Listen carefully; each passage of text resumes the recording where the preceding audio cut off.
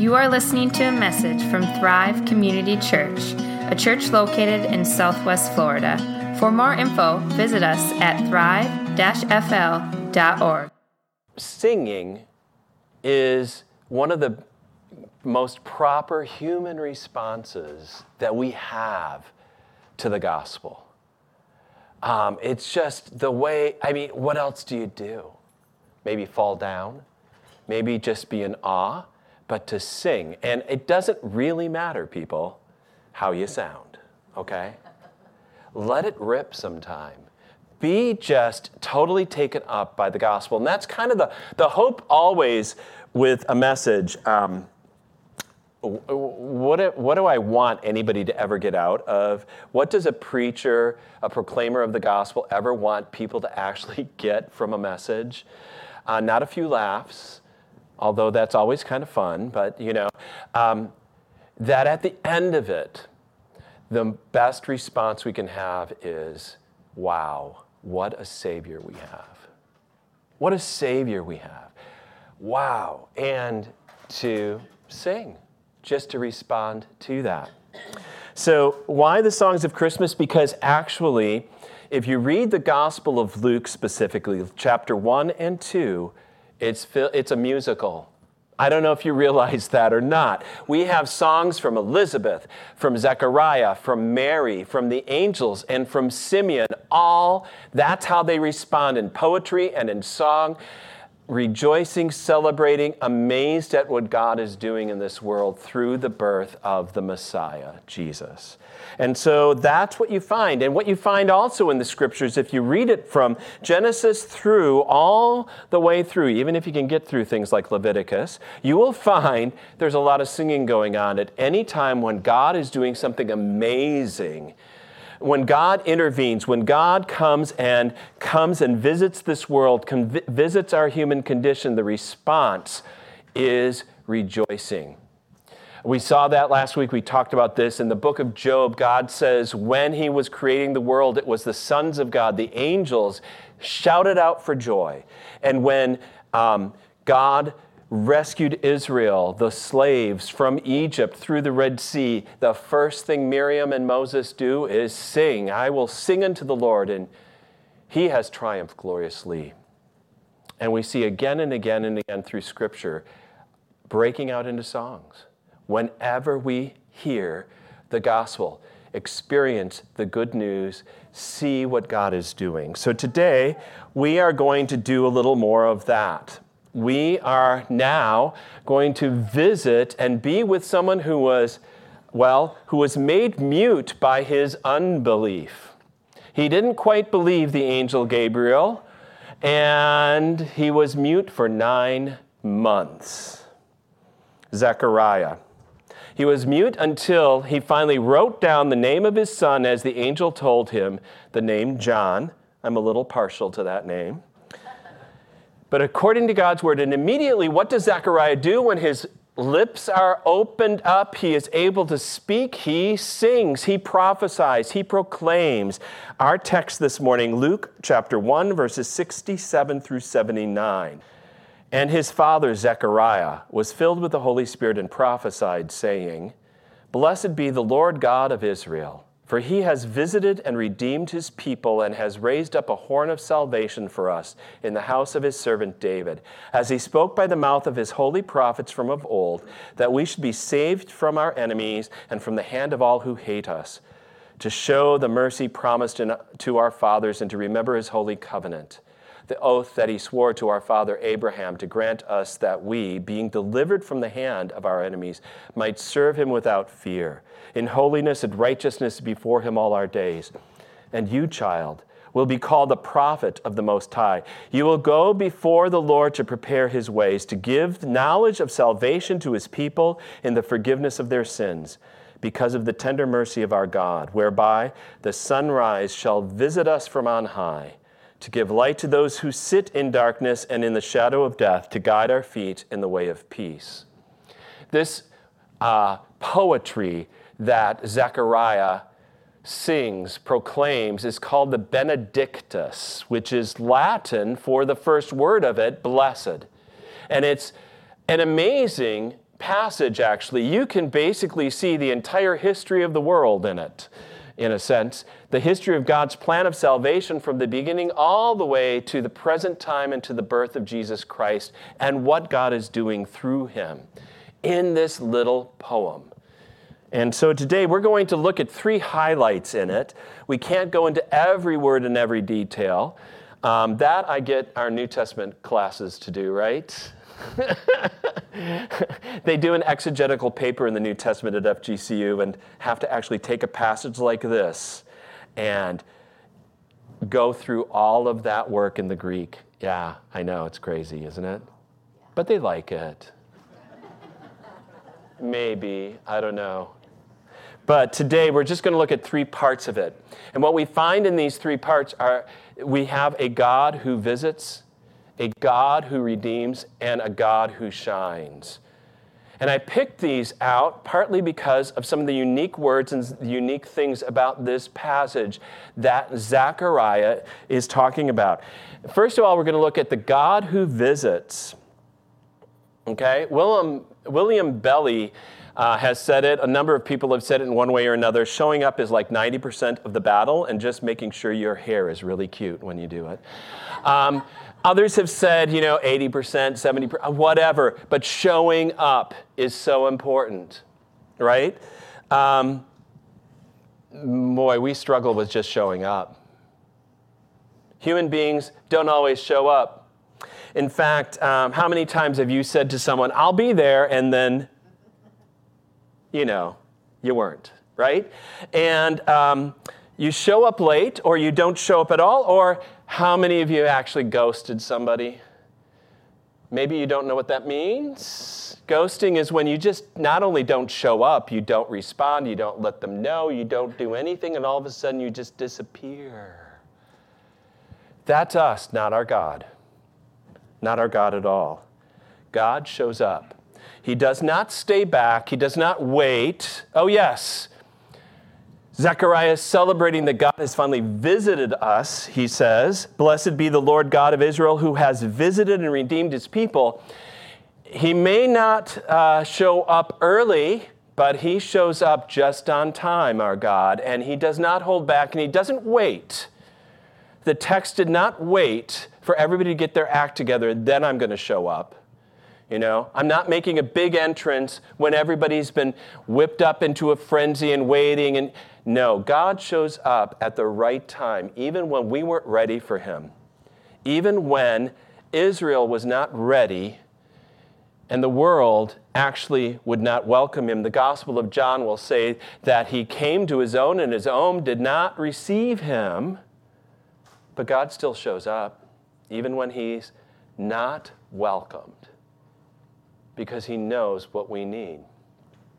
Now, what's interesting in that word for visiting, I looked at this. It's the word episkeptomai. That's a mouthful, isn't it? Greek, it's amazing how many words are actually in our English are from Greek, okay? Now, you might go like, where is there an English word in this? Well, epi is kind of a prefix, which means over or up. But the word skeptomai is the middle passive for scopos. Have you ever scoped something out? Right? That is, you kind of check it out. That's what the word can mean. It can mean to select, to go see, to look at, or to visit. And it's used a few times in the Gospel of Luke. It's actually used when Jesus comes to a small town named Nain, and he sees a funeral procession, and he notices that the one who is grieving the most is a widow, and it's her son that's going to be buried. What does he do? He doesn't just show up and look and go, oh, that's so sad. Jesus shows up, and he touches that dead body and raises that young man to life. And afterwards, it's Luke chapter 7. This is what it says. Fear seized them all, and they glorified God, saying, a great prophet has risen among us, and God has visited his people. That's the word that Zechariah is using. When God shows up, he does something. And he does something to save. He doesn't just show up to inspect or dissect or to reject. He shows up to save and to redeem. Now, this last week, I think it was this last week, I can't remember, it's all a blur at times. We've been doing a podcast on campus, and a number of students have been doing it with me, AJ and Jaden and Grant and JR and Grace.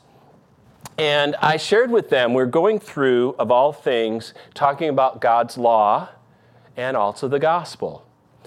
And I shared with them when I went to India in, I think, 2007, I had a 2-week trip with Seva Bharat, which means to serve the nation, and also, or Mission India. And we were visiting different Christian small churches. And let me tell you, in India, Christianity is facing some severe persecution there. But what amazed me the most is how many of the lower caste, what was called the Dalits or untouchables, were embracing the gospel and coming into the Christian faith altogether.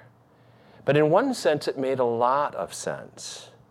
You see, in that culture and in their religious background, this untouchable group has been told all their lives from their birth on that you're not worth anything. You don't matter. In fact, you must have done something to be born like that. And, in fact, if you're going to ever get God's attention, you're going to have to do a good job of being in that class. And maybe we'll let you, but you have to go on pilgrimages to visit a shrine where God has showed up at one time here or there, or you've got to pay an entry fee to get in, or you have to do a vow or a celebration of some type to get God, to get Him or the divine to pay attention to you in some form. All their lives, they've been told they're not worth anything. And then all of a sudden, a Christian shares with them, no, God is the one who doesn't make you show up. He shows up in your life. He visits you. He came to be one with you. He came to be the lowest of the low. Jesus was born in poverty. He was born homeless. He was born as a refugee, by the way, because shortly thereafter he has to flee to Egypt without any documentation of any type. And there he grows up for a while until they can come back to the hometown of Nazareth, also another place that would be like Podunkville, the middle of nowhere. And when they hear that God has visited, that God seeks them out, that God has chosen them, that God wants them, that God shows up, He's concerned over them, they embrace it. They welcome it. They are amazed at the gospel. Christianity, at its core, has a God who visits. Not people of a certain status or quality, not people of a certain level of piety. Notice the text I mentioned before, that Zechariah himself, when the angel shows up to him, he does not believe Gabriel. This is not going to make sense. Even though he knows the history of Israel, even though he knows that Abraham and Sarah had a child at old age, somehow when it comes to him, this doesn't make sense. He's not a man of great faith, but God still shows up. You have a God who visits you, and He visits you wherever you happen to be. Some of you have probably heard, and I've used this before, from Corrie ten Boom. She was a part of a family in the Netherlands who, during the Nazi regime, hid Jewish people in their home to protect them, and ended up getting arrested and sent to a concentration camp where her sister died, her father died. She's the only one that survived from her whole family. She wrote a book called The Hiding Place about all of this. And she has said, and I just love this, and it's one of those things that sticks with me through the years, no matter how deep you are, God is deeper still. No matter where you are, God is present. Now, she doesn't just make this up. It comes from Psalm 139 as well, where the psalmist says, "Where shall I go from your spirit? Or where can I flee from your presence?" And basically, the answer is nowhere. Nowhere. God visits you where you are, and he doesn't visit you to rip you to shreds or to look at you with disdain, but he visits you to comfort you, to save you, to redeem you, to love you, to forgive you, to welcome you. He visits you in any of your needs. You got a God of redemption, not a God of probation. You have a God of salvation, not of information. When he shows up, he does something. And secondly, Zechariah sings that we have a God who remembers. Now you might go like, yeah, I don't know if I want him to remember everything.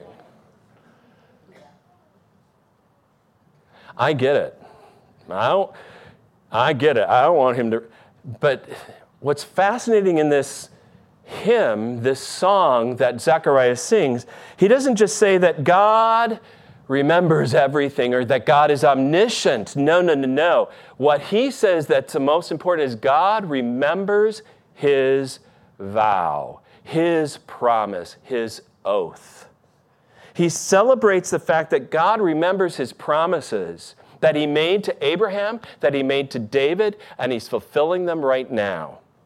It's through the prophets over hundreds of years. God spoke promises. He spoke them, and he's kept them.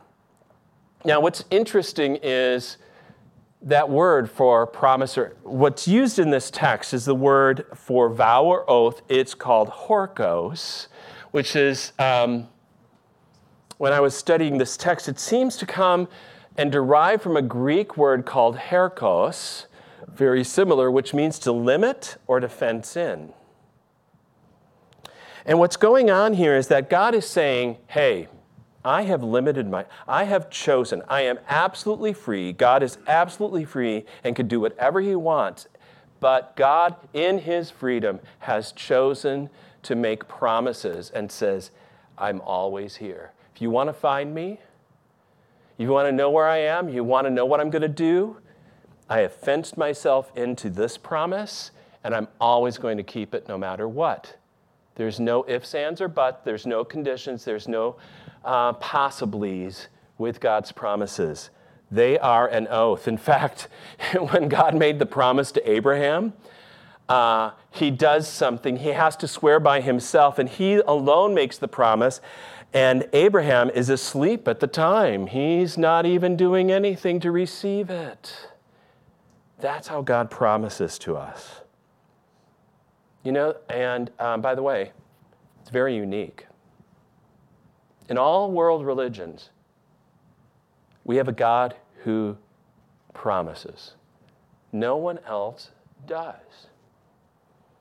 There are no promises, by the way, in the whole Dharmic tradition, that is, all these Eastern faiths. But rather, there's a lot of conditional clauses. That is, if you follow these precepts, if you do these methods, if you practice this, if you are sincere and earnest and try to live and purify yourself and train your thoughts and habits, etc., then potentially you will be aligned with the Tao, the divine force, the karma in this world. Then the gods or goddesses may be on your side and bless you in some way. All conditions. Not in the scriptures, not in the Hebrew Bible, not in the New Testament. Promises. And even in Islam, another Abrahamic faith, God is an inspector. He is the judge, he is the creator, but he is not the promise keeper. He doesn't even make a promise. He may have 1,000 different names, just different attributes, but none of them can you nail him down and say, this is how you always are. This is what you say you will do.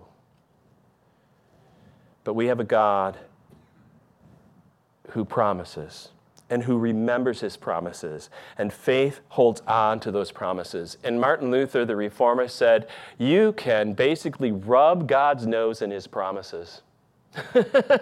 In other words, it's like, wait a minute, Lord. This is what it says. For God so loved the world that he gave his only son, that whoever believes in him will have eternal life. There's no conditions on that. I'm one of those. That settles it. Why is that important? That we have a God who makes promises? A God where you know where he is in that promise? So that you can have some certainty. Your salvation is not based on how smart you are, how pious you are, how good you are today, how you're feeling. You don't have to worry about the state of the world or the state of the climate or the state of our culture. It doesn't depend on diplomacy or probability or anything else outside of God. It depends on his promise. You hold on to that promise. And there's no way God wants to even get out of that promise with you. He doesn't change those promises. He has chosen freely to make them, and therefore you can count on them. So you have a God who visits and a God who remembers his promises. And finally, Zechariah sings that we have a God who shines. Zechariah speaks this toward his infant son and speaks about the coming of another beyond his son. He says, "And you, child, will be called the prophet of the Most High, for you will go before the Lord to prepare his ways, to give knowledge of salvation to his people in the forgiveness of their sins, because of the tender mercy of our God, whereby the sunrise shall visit us from on high to give light to those who sit in darkness and in the shadow of death, to guide our feet into the way of peace." So now when I study a passage to try to bring a message on Sunday, I don't just try to shoot from the hip too often, okay? But I try to look at what is unique or unusual about a passage like this. How is Zechariah, what is he saying that's it's like, what's catching my attention here? What's unique? And though this passage is filled with a chock full of words, like I said, it's kind of the whole plan of salvation that God has had, there's a word in here that doesn't occur that often. It's the Greek word antole, and it's used here, it's translated in the ESV as sunrise, which is like, what is this sunrise, right? Others translate it as day spring, other English translations, or the dawn, or it's the term that's used by the Magi when they said they saw the star arising in the Antole, the east, because that's where the sun rises, the day spring happens. So it's used in a variety of ways. So what is Zechariah doing with a word like that? Is it just because it sounds nice? It's because I like sunrises and sunsets, they're pretty? Not at all. Though Zechariah may have not been a man of great faith, he was still a Jewish priest within a tradition that sure knew God's words through the prophets. And when he's referring to this day spring, this sunrise, he's referring all the way back to the prophet Isaiah in chapter 9, where Isaiah speaks about the one who will come, who is called a child, Wonderful Counselor, Mighty God, Everlasting Father, Prince of Peace. Before that, Isaiah says this: "The people who walked in darkness have seen a great light. Those who dwelt in the land of deep darkness, on them a light has shone." Zechariah is saying, the light's here now. The light is coming. The light is the one that my son will prepare the way for. Scholarly articles have wondered, wait a minute, it says day spring from on high in this text, day spring from above in this text, that there is something going on with this one, that he's not just a person, but there's a divine quality about this one, and we know that that's the case with Jesus. And that when he talks about breaking in to the darkness, that a light is shining in the darkness, he's not just metaphorically saying, well, you know, he's going to give you a little more sunshine here and there. Luke 1:79, part of this song that Zechariah says is to give light to those who sit in darkness and in the shadow of death. That's what the darkness is. Tell me, is this world filled with darkness? Yeah, there's not even a hesitation, is there? And we're not talking about just the fact that now, we're approaching winter solstice where we have less light during the day. We see the darkness all over the place. You can see it, just the way people are treating each other, even within our society, let alone the brutal regimes that are occurring around the world. The gospel is for dark times. The good news of Jesus is for these times. Zechariah lived in a very dark time. He was living oppressed under a regime that was extremely brutal called Rome. And boy, their propaganda machine made it sound like it was wonderful, but it was a true military dictatorship. And he was living among a people and a priesthood that wasn't wonderfully pious, but corrupt to the core, where money screamed. It didn't just speak and make decisions. There was now no part of Zechariah's society that he could look at and go, yeah, here's the bright spot. None. So the songs that we're singing about in Christmas do not deny the reality of this world.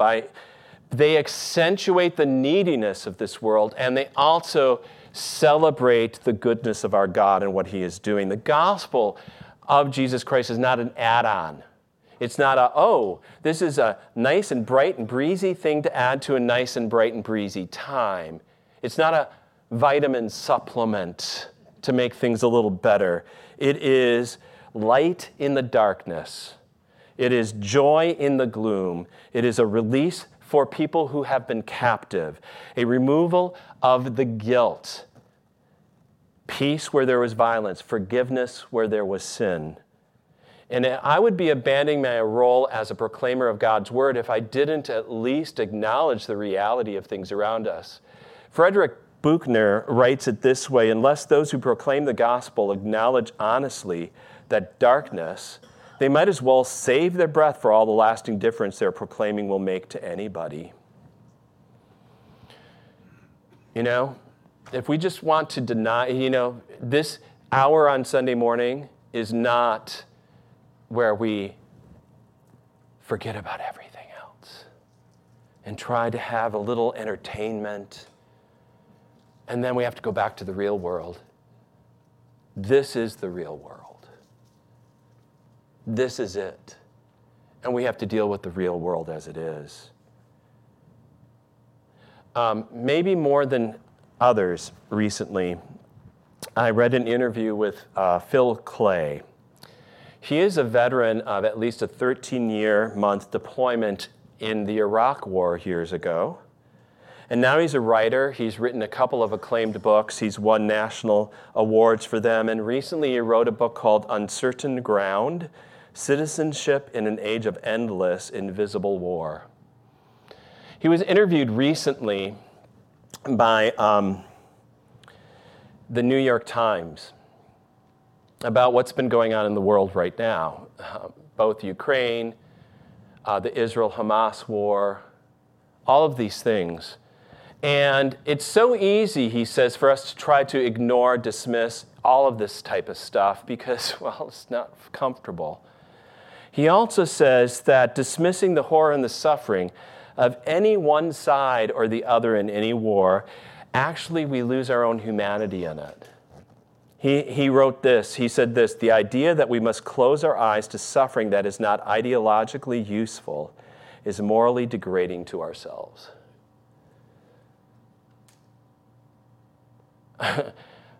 There's a lot of people that we are right now weeping with and mourning with and grieving with and praying for. So then the interviewer asked a question because he realized that Phil Clay has gone through war himself. He sees the realities of these things. He writes eloquently about it. But what he noticed is that Phil Clay has been a Christian throughout all of it. And he's like, how in the world did you do that? So he asked them, you didn't walk away from a belief in God or a just God after seeing and experiencing the things that you saw and experiencing during your time in Iraq. How do you see God in a war zone? I really like how Phil answered. He said, how do you not see God in a war zone? The God I believe in was tortured and died in agony on the cross. God is there when I see another human being and see something of infinite worth and value. God is there in this infinite horror and majesty of the world. The idea to me that all of this beauty and all this horror is nothing but mere matter seems ridiculous. And I can't disentangle my sense of horror and my sense of the beauty and value of what is being destroyed in war. I'm also deeply convicted by the sense that there's a God whose ultimate experience was to suffer and die. And that's not the totality of the story. That is a central image in the idea of forgiveness and unearned redemption. It is deeply, deeply important to me. I don't know what other option there is. That's what Zechariah is actually singing about. He's not singing about just a nice world and nice people. He is singing about the darkness of this world, the darkness of death itself, and that God is doing something about it. Not by snapping his fingers or thinking good thoughts or trying to get you to be more positive, but by visiting with us, coming into the midst of it, letting it affect him so deeply that Jesus Christ dies upon a cross for it all. Zechariah's son, John the Baptizer, he's going to face darkness in his own life as a forerunner to the Messiah. The darkness of prison and even of being beheaded. And that all speaks to the path that Jesus is on from his birth. That he is going to be immediately at risk, as I mentioned, from King Herod, who is a totally unchecked tyrant with the authority to kill anyone and anything, including children. And throughout his life, Jesus would face the darkness of death in all sorts of ways. And he'd offer his own life as the light and the way out. And that through his own death, through the fact that Jesus faces our darkness and his life is taken from him, through the fact that Jesus faces our poverty and our rebellion and gives us his riches, through all the things that he did, the great exchange that happens there, that is why Zechariah can sing, here's the new dawn, here's the new day, here's the day spring from on high, who's rescuing us. So you have a God who visits, who shows up, will not leave you alone. You have a God who remembers not your mistakes, but his promises to you. And you have a God who shines his face on you. And it cost him everything to do that. That's why Zechariah sings. That's why we have the songs of Christmas. Let's pray. Lord God, thank you for this day, for this gospel word. I know you see the darkness all around us, the darkness of this world right now, Lord. We see the Israel-Hamas war. We see the atrocities. We see so many civilians caught up in the middle of it, Lord God. It grieves us. We don't know how to solve it. Maybe we just need to offer all this to you, Lord God, and pray that somehow your light will shine in that dark place right now. We lift up to you, Lord, other hot spots or conflict zones around the world, some that are making the news and others that are in the back burner right now, Lord God, but you are there. And I pray that for your people there, your servants there, wherever they happen to be, Lord, whatever they are facing, that you would shine through them your love, your mercy, and grace to many. Lord, this can be a very dark time of the year for people who have experienced loss and grief and questions and doubts. We specifically lift up to you right now Haley Hanahan and her brother Wayne as they are grieving this week Linda, their mother's passing. We thank you for the strong faith that Linda had and for her faith community at Oak River Church, Lord. And we pray that you would just bless us as we walk alongside Haley and the family, as we, O Lord, grieve with her, and we also, Lord, proclaim to her the good news of the resurrection and the life everlasting. We thank you, Lord, for Haley's strong faith. We pray that you would use us as your servants alongside of her. We lift up to you, Lord, Bob Beverly, and now that he's returned home from rehab, Lord, for Joan as well, as they just work through that time of healing. Provide for Joan and for Bob all the care they need right now. Lift them up and fold them in your love, and grant, O Lord, your mercy upon them. Lord God, there are students here this morning and those who are studying this morning elsewhere who are struggling to finish the term well. We just pray that you would work through the last week of school, Lord. Visit them in their needs. Bless them and give them a time with family and friends over the holidays to truly rejoice in you, Jesus, the reason for the season. We pray that you would be with all who are traveling, both here to South Florida and away from here, Lord, to other places around the nation. We pray, Lord, that you would guide us. But most importantly, Lord, that you would visit with us and with our families and be present among us, Lord. Be present in such a way that we realize this season is filled with your goodness and glory. Beyond the lights and the presence is your presence and your light, Lord God. As we prepare our hearts to receive the Lord's Supper this morning, Lord, we just confess to you that we cannot say that we are without sin, because if we did, we would just be deceiving ourselves and there would be no truth in us. But you've promised, Lord, that as we confess our sins, you are faithful, you are just in keeping your promise, and you will forgive us our sins and cleanse us from all unrighteousness. We hold to that promise this morning of that forgiveness won for us through Jesus Christ on the cross. And by his glorious resurrection, we know the way of everlasting life is open to us. So prepare us, O Lord, to receive your gift and presence in our lives through this supper, Lord, that we may grow closer to you and in faith and to love to those around us. And Lord God, we offer ourselves to you this day, and as we give our tithes and offerings this morning, we just pray that you would bless them for the sake of your kingdom and your work in Southwest Florida and beyond. All these things we lift up to you this day, confident you hear us because of Jesus. The sunrise, the day spring from on high. In his name we pray, amen.